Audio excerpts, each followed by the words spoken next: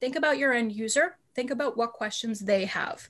Too many of us get into the habit of demoing to our script and demoing to the things that we know. But obviously, as a sales engineer, we have to be product experts, and you can easily lose sight of some of the basics. So make sure you remind yourself and give yourself a refresher of what it's like to look at your product for the first time and what questions you had back then.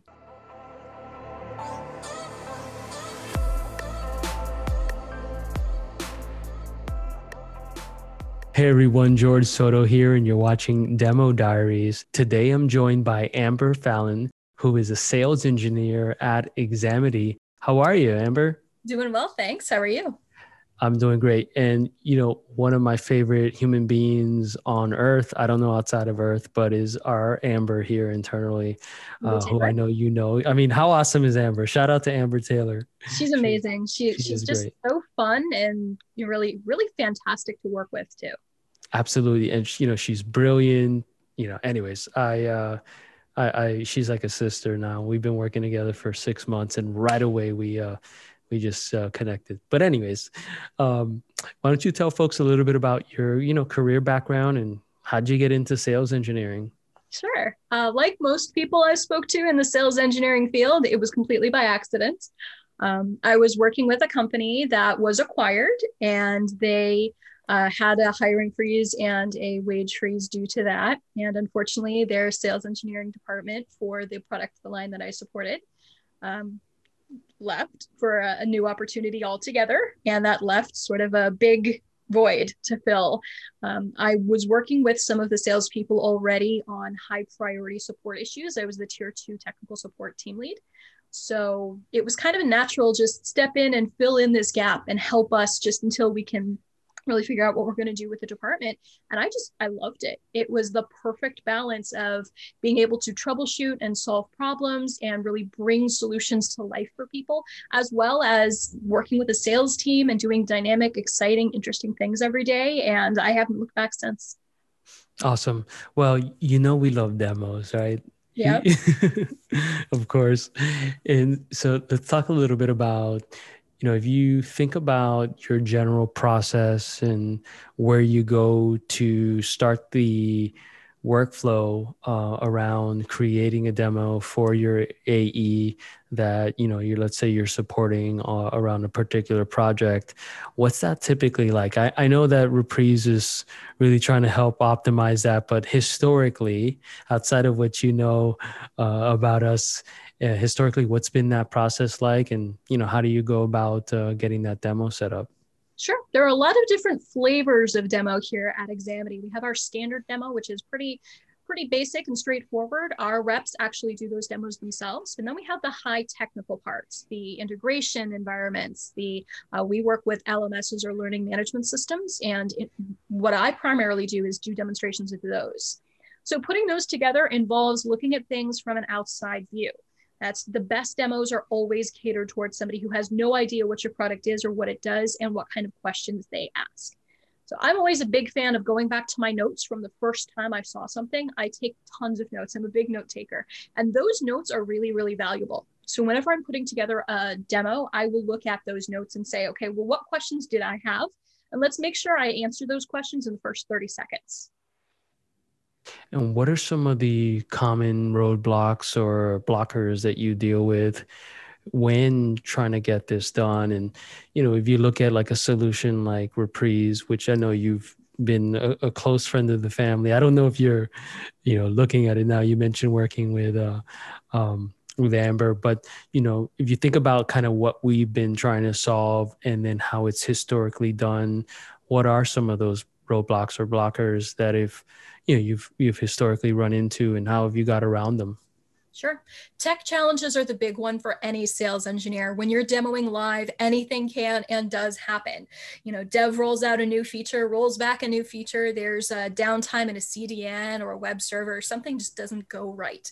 A tool like Reprise really brings value in the sense that that experience is controllable from start to finish. You know exactly what's going to happen. You know exactly what it's going to look like. And there's no monkey wrenches being thrown in the gears because something doesn't work the way that you'd expect. For me personally at Examity, the real value that Reprise brings is the ability to control exactly what's happening and the ability to sort of configure things exactly like the way that I'd like them. I play in a big sandbox, which has lots of little hands in it doing various things at various times, and to be able to control that environment and make sure the experience I'm presenting to end users is clean and smooth and precise, and nobody has gone in there and renamed anything with a little sense of humor that may not be appreciated by everybody. And you're not a customer, right? Okay, got it. So, for everyone out there, we did not script this, so thank you so much for the shout outs there. That's very much appreciated. Yeah. Well, when you're sitting down and you're preparing, right, to create a demo or maybe a light POC or a more robust POC, what's that interaction typically like with your AE counterpart?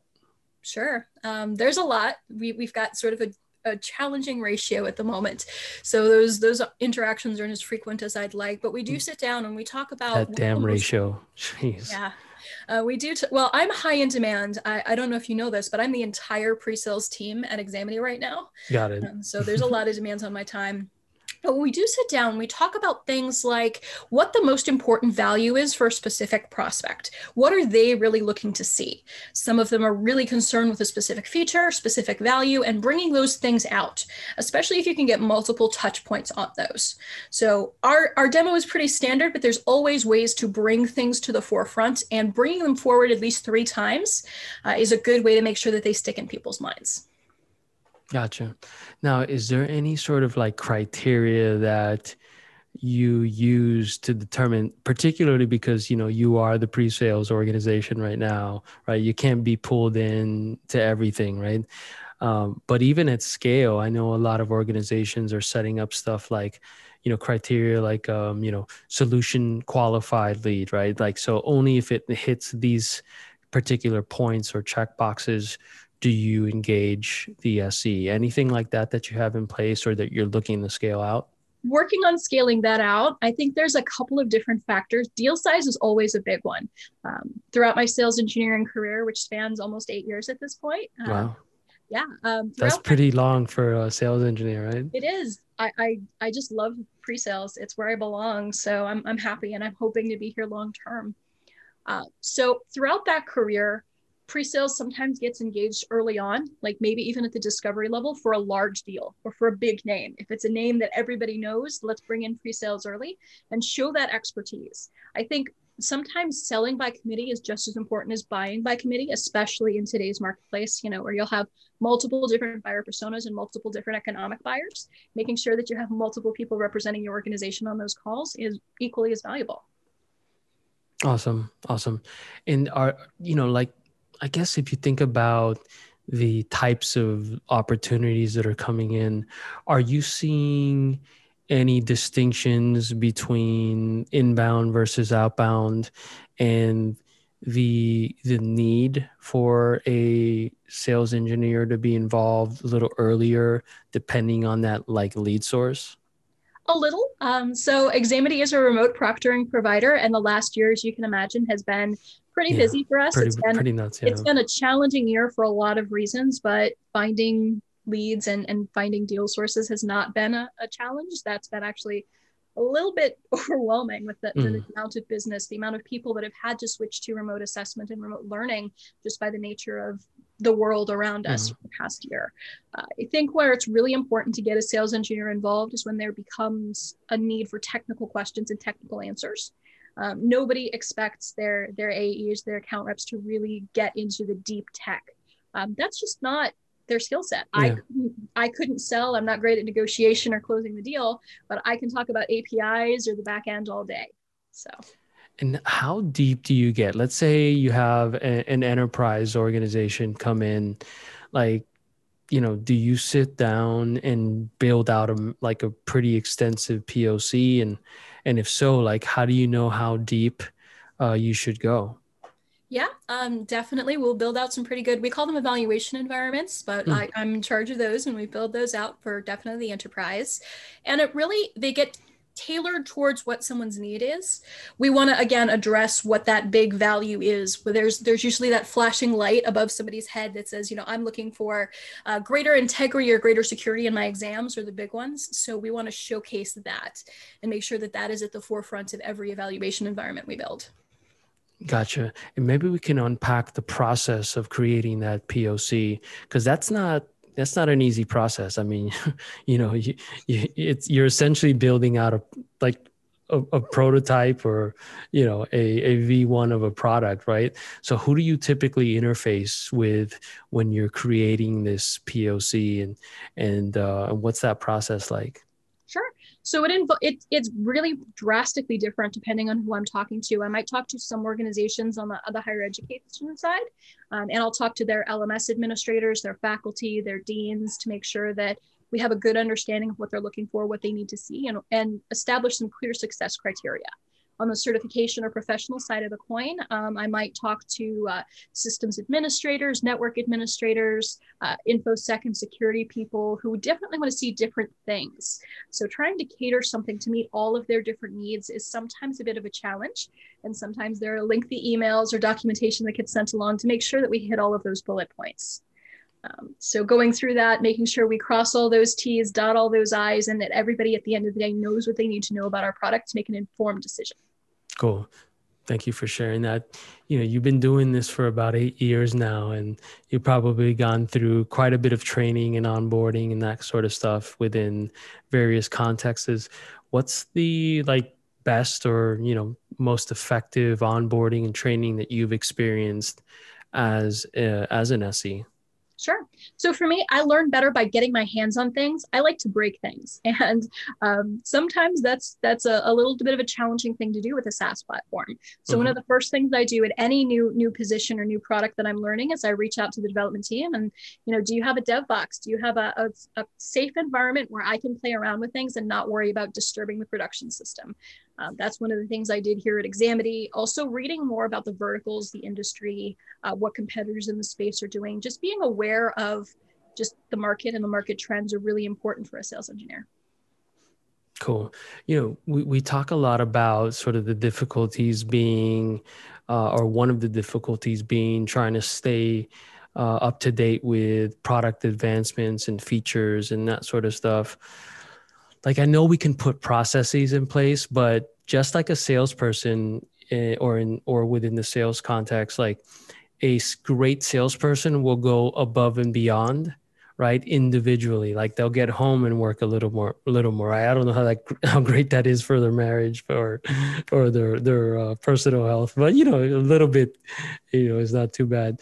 But from an SE's perspective, how do you stay up to date with the, or I should say, what is that above and beyond look like for an SE around staying up to date with products and features and things like that?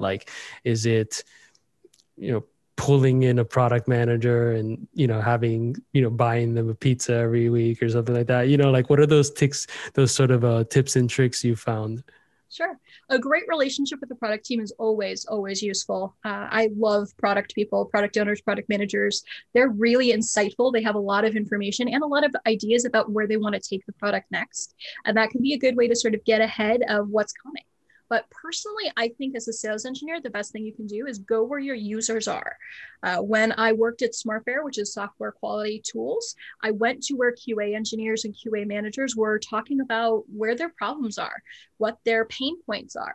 And a lot of time that's Reddit. People complain about what they don't like. And that information is really, really useful. So looking at what your users are saying, not just about products, but about their challenges and the pain your product solves. If you can get to the heart of that, you can really sell. Awesome advice. You talked about the different demo types where you have a standard demo and so on.